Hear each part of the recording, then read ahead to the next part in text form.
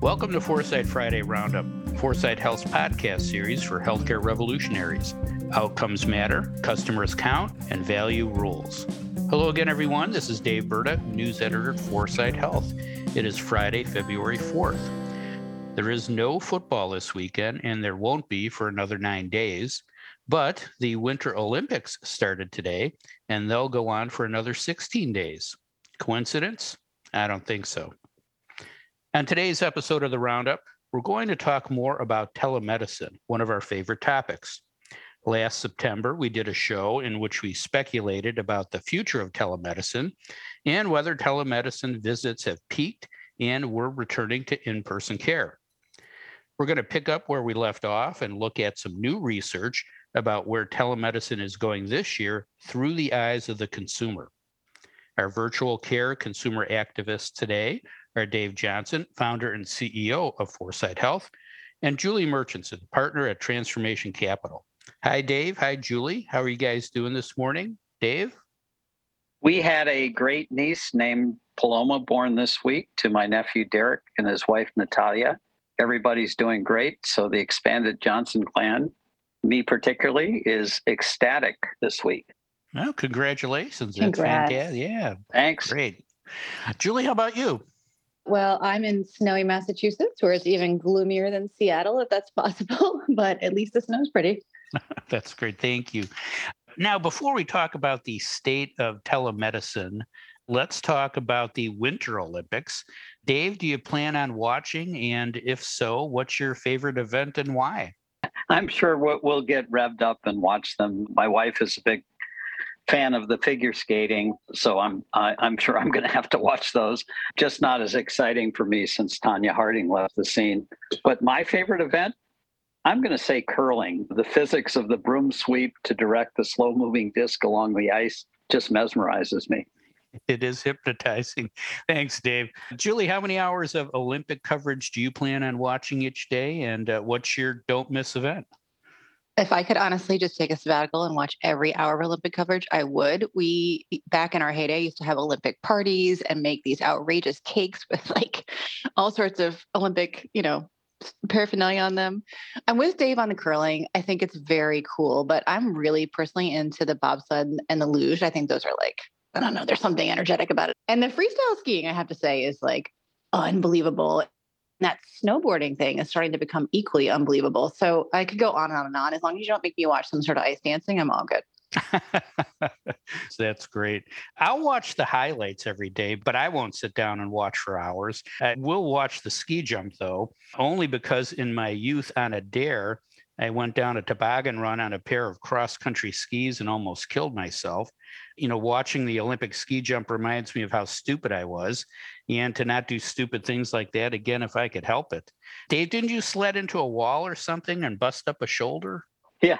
My two favorite winter sports at Colgate were skitching, holding a car bumper while traveling down snow-covered streets, and traying, riding meal trays down the gigantic hill leading to the cafeteria. Both sound terrible. Yeah. What you're remembering is the great traying incident of 1978. I got flipped around and smashed backward into a cement post. No concussion, but a slight abrasion on the back of my head. And for some stupid reason, the nurse at the clinic put a Band-Aid on it, which one of my friends had to cut out a few days later, which was the worst part of the whole experience. So I lost some hair, but of course it grew back. Well, today, if you got hurt and it wasn't an emergency, you could see your doctor online thanks to telemedicine, right? Yeah, and they couldn't put a Band-Aid on it. I'd have to do that myself. Yeah, good point. All right, let's examine our topic today. Last month, NRC Health released its annual Healthcare Consumer Trends Report. NRC said that 55% of the surveyed consumers in its database say they're excited about telemedicine, compared with 49% at the same time last year. And in December, the Employee Benefit Research Institute released its annual Consumer Engagement in Healthcare survey. EBRI said that 77% of the 1,200 employed adults that it surveyed said they were somewhat or very satisfied with their telemedicine visits. Dave, what are your takeaways from the NRC report and the EBRI survey? And do their findings match what you're hearing from your sources? Well, these telemedicine surveys are just all over the map. The NRC survey focuses on healthcare interactions within hospitals and health systems, while the EBRI survey focuses on telemedicine experiences or experiences generally for users with health insurance. So those are employed people with insurance. Focus influence results. Regarding the NRC survey, they had millions of data points. So my guess is they analyzed those follow-up surveys we all receive. That means there's probably some selection bias baked into the results. Overall, the volume trends were good. People are returning to hospital care in droves, although basic preventative screenings decline. That's a little bit worrisome. Also, mental health conditions, not surprisingly, have worsened given the pandemic. Telemedicine visits were up in some specialties and down in others. It's clearly not a one-size-fits-all tool. But the statistic you quoted, Dave, on excitement levels, they did bump up, but to me, overall, they're kind of meh. And that sort of 50% level matches the anemic levels of consumers that actually visit websites. They were up 5% to a whopping 31% overall. So compare that to Amazon. Not that many people go to hospital websites. Even worse, hospital and health systems' already terrible net promoter scores dropped from a peak of 56 in April 2020 to 44 in December 2021. Even worse. So as our loyal listener, Jan Berger, might point out, hospitals and health systems have a trust issue. Explaining their report's findings, Helen Hardy from NRC said, healthcare leaders must move the industry forward by building consumer trust and ensuring that human understanding is part of every care experience. I'm not sure that computes within many health hospitals and health systems. They think they're still mostly focused on payment.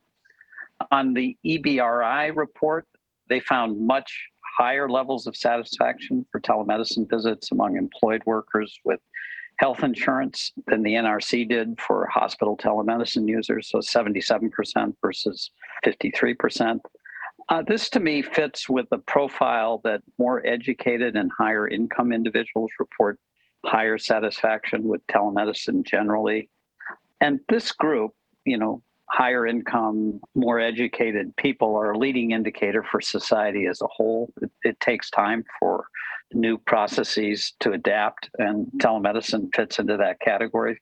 So I believe satisfaction with telemedicine will grow over time within the broader populations as its use matures and the tools refine. The EBRI survey respondents increasingly characterize telemedicine as an important option in their menu of care alternatives. Thanks, Dave. Julie, are NRC and EBRI accurately reading consumer sentiment regarding telemedicine? Why or why not?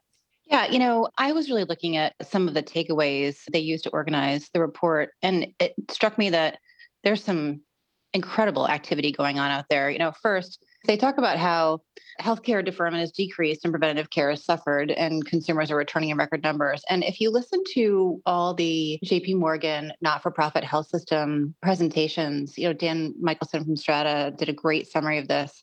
There's a very consistent message of health systems moving forward and understanding how to deal with the pandemic, understanding how to treat patients, understanding how to drive a broader set of services to protect their revenue and serve the community. So there's actually some industry action meeting consumers' needs, I think, today, or at least they're trying. Then they talk about how consumer mental health is suffering. Well, yeah, we've been talking about that for a long time, have we not? And what I see on this space, we're tracking a ton of companies in this space that are looking from low acuity to high acuity mental health. We're seeing mental health in Medicaid focus now with companies like Brave. MindJewel has been around for a long time. Eating disorder treatment virtually with companies like Equip and Within. Pediatric, of course, autism, all sorts of omni-channel with companies like we work with Thriveworks. There's just so much going on out there. So health systems are nowhere near anywhere on that list. And that's an issue, but consumers, I think, are at least getting a lot of attention from innovators right now. And that's exciting on the telehealth front or the virtual health front. They also talk about how telehealth is growing, but health systems need to figure out the service lines that it works best with. Well, okay, of course, we're getting more mature. We work with a company called DexCare that focuses on how do you actually match workforce capacity and the service lines that you want to be in as a system with how you attract consumers in your community into those service lines and get them into doctor relationships so they can actually have virtual and in-person relationships with consistency and not be using some blunt telehealth service. So that's a huge step forward, I think. With consumer recall growing, there's just a need for consumers to be able to communicate more efficiently. And there's a ton of companies out there that are trying to really get communications down on all of this. And, last, I think this issue of trust that Dave mentions, we're starting to see companies that are really looking at the personalized needs of every person that walks into a health system and how to actually create more of an interactive approach than, if you've ever been in the hospital and you've had the services on the television that you have to use the TV remote control for, and there's no way for you to interact with that other than to really watch television and maybe hit the buttons one or two. Now some of that stuff is starting to be available on the phone. A company called Vital that we partner with, creates a whole way that you can interact with what's happening with you in the ER and help people outside the ER understand what's happening with you, assuming that you're not comatose. So there's just a ton happening, I think, in the innovation space to try to help marry what consumers need out of telehealth with what institutions can provide. But to Dave's point, it needs to be baked into, what they're doing. So I'll stop there. On the EPRI report, I'll say is 43% of high deductible health plan enrollees are very likely to use telemedicine in the future, compared with only 33% of traditional plan enrollees. So then you have people voting with their wallet on how they want to receive healthcare services in a mode that works for them. That is a stat I love. All in there. That's great. It is true when you're in a waiting room, what show is on TV says a lot about that culture. Is it Fox News or is it CNN, right? There you have it. Interesting. Good point. Yeah. Thanks, Julie. Dave, any questions for Julie? I guess my question for you, just given that impressive list of activities that you described going forward, is how far behind are traditional providers in their use and understanding of these virtual tools? And how much risk are they at of being displaced by these sort of more nimble companies that are doing all kinds of exciting things? I think just like we used to call health IT, and it was its own talk track, then it got embedded into technology to support all care, or I guess we're still embedding it. We're at the same place with telehealth, right? I think one, providers are behind. Two, they're behind because if they're actually analyzing it, they're analyzing how they want to provide it and in what specialties does it make sense. And are they getting inbound up the chain interest from physicians who see this, or is it being driven from the top down in a way that's really based on, financial performance of that service line? So they're kind of in like the storming and norming phase. Well, all these innovators see exactly what consumer opportunity and needs are, and they're going after it. So I think the question for systems is going to be, when will they decide to partner with some of these smaller companies who can actually accelerate them in a huge way into, a communications platform that is more contemporary in what consumers want, or into a hybrid model that works for them? And Dave, I don't know that we can displace a lot of those services, so I don't get very worried about that in the near term. But if they don't figure it out soon, you're going to start to see those innovators grow in terms of the breadth of what they can offer. That's great. Thanks, Julie. Now let's talk about two other reports that paint a somewhat different picture of telemedicine, also seen through the eyes of consumers. In December, Rock Health released its annual Digital Health Consumer Adoption Report. It said 43% of the nearly 8,000 adults that Rock Health surveyed said they were satisfied with their live video visits with their doctor last year, but that's down from 53% in 2020. Also in December, the Associated Press and the NORC Center for Public Affairs Research at the University of Chicago, got to take a breath there, that's a long, long title, released the results of their telehealth and equity survey. Of the 1,000 adults age 50 or older surveyed, 62% said they used telehealth, but 67% said they were somewhat, very, or extremely concerned that virtual care is not as effective as in-person care. Julie, what's your take on the Rock Health and AP NORC survey results? What do they say about virtual care models moving forward? I feel like I'm becoming a broken record on this particular point about our being in the first inning of this game, and telehealth is exactly the microcosm of that. As Rock Health points out, we should stop calling it telehealth or virtual health. It's just healthcare and it's a different mode of receiving it. So when I look at some of what both these reports talk about, it's logical that at the beginning of the pandemic, we were all freaked out and we, used telehealth out of desperation. It was the only thing we could do. And we ended up using it for perhaps, more severe health issues than now today. Thankfully, we have a choice, right? But today we might use it for things that are more commonplace, perhaps less urgent and help us with convenience or maybe privacy needs we have or the speed of getting something done. So maybe we're just kind of taking it for granted now, right? I see a little bit of that in this data. And second, we're moving from a one size fits all or kind of a blunt, not even my doctor model to a more personalized, targeted model. So if survey respondents are less satisfied with some of the initial or, more pervasive models, it's because those models don't meet their needs. And people are demanding care in the way they want to have it now. They might want to actually have care with their clinician, right? I see a lot of that going on. And on the NORC study, I mean, let's face it, I don't want to speak out of school because I'm becoming an older person, but older people are not expected to be the early adopters. And they've grown up with this personal relationship philosophy between physician and patient. And 9 times out of 10, some of those health needs are more complicated, right? So I'd be concerned that not all of my needs could be met over the phone too if I had multiple chronic conditions or was on a bunch of different meds that I couldn't keep straight. And I can only say this because I'm channeling my mother, frankly, who, as I've shared before, loved her Sword Health PT provider. So she loves virtual health, but I don't think that's commonplace. And it may not fulfill all the needs of more complex patients with, fewer kind of technology capabilities. As one of those patients, I totally agree. Thanks, Julie. Dave, what do these survey results say to you about what consumers really want from telemedicine? And is the market giving consumers what they want? Julie, I love the story about your mom and Sword, and the apple certainly didn't fall far from the tree there, since you're way up on the cutting edge. It comes from somewhere, right?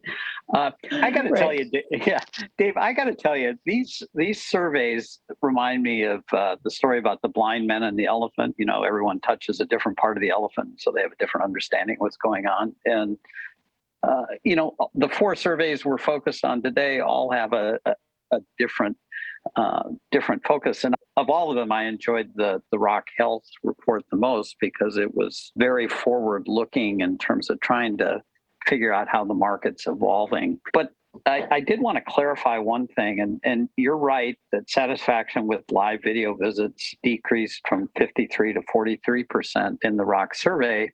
But there's an important nuance there. They were measuring satisfaction of live video visits relative to in-person visits. So last year, 53% said they preferred live video visits to live in-person visits, and that dropped to 43%.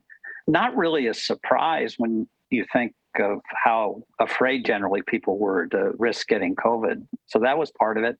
And I also think on the positive side, health systems, with all this talk about consumerism, are actually improving customer experience. So going in for an in-person visit has gotten better. They're more timely, they're more responsive, and so on. So I don't really see that decrease as negative at all. And then I just thought some of the core themes, and Julie's picked up on this too, that telemedicine, as it matures, is moving from a kind of one-size-fits-all business model to a tool. It's just part of the repertoire, and that's how we should be seeing it.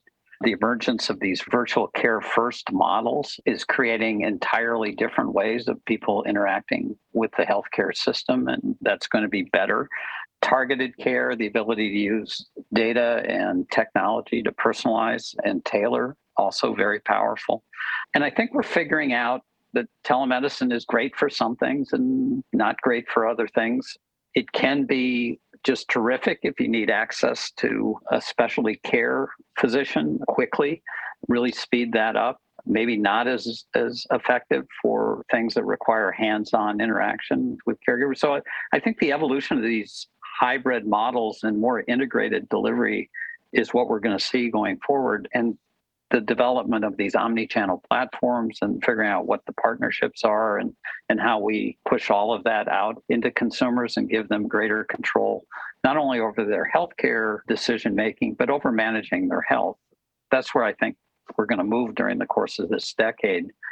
One concerning element in the Rock Health report was the stagnant use of telemedicine services in rural areas. It was kind of up everywhere else, but stagnant in rural areas. And again, speaks to some of the fundamental access issues that are embedded within healthcare services. As Julie mentioned, AP and NORC focused on older users, and good news, widespread use of telemedicine services. The quality concerns are legitimate and they're greater among ethnic and lower income users. But one thing I will say, I do think the early adopters are teaching us how healthcare is going to move going forward. So there are going to be more and more people like Julie's mother that are using these tools in constructive ways to make their life better. We're very much, as Julie said, in the first inning, but we have very good indications of how this will evolve throughout the broader population. And I hope the industry is paying attention to that, because sitting on their hands as these new technologies migrate into the general population will put them further behind than they already are. That's great. Julie, any questions for Dave? So selling through health plans and employers still makes so much more sense, but these innovators are struggling because they're not getting enough access from the health plans and employers or enough combined mind share to really get those consumers or employees or members to use technology. So what do you think about the different channels and which one could be a winner?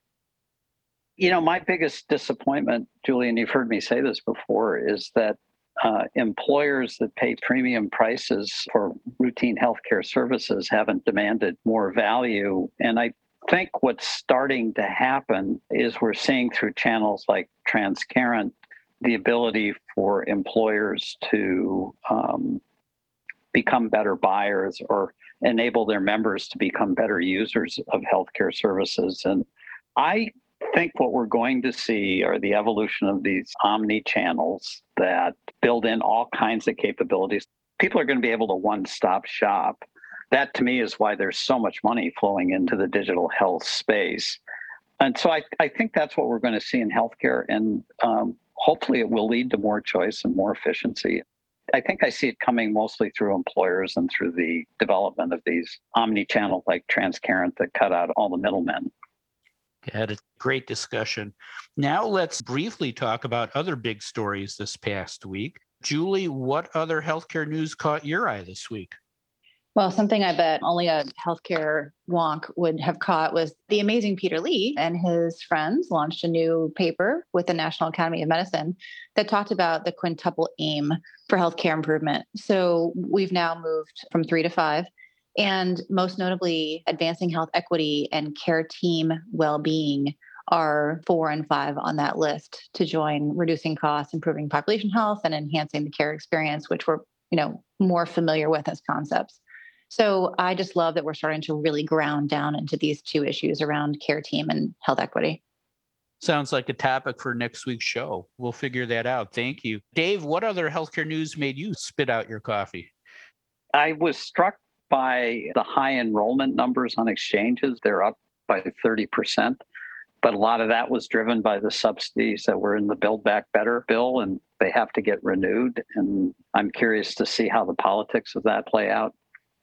So interesting. Yeah, those numbers were off the chart, so we'll see what happens with that. Thanks, Dave, and thank you, Julie. That is all the time we have for today. If you'd like to learn more about the topics we discussed on today's show, please visit our website at foresightshealth.com. You also can find a recording of this podcast and all our podcasts on the Healthcare Now radio network, Apple Podcasts, Spotify, and other streaming services. Subscribe now and don't miss another segment of the best 20 minutes in healthcare. Thanks for listening. I'm Dave Burda for Foresight Health.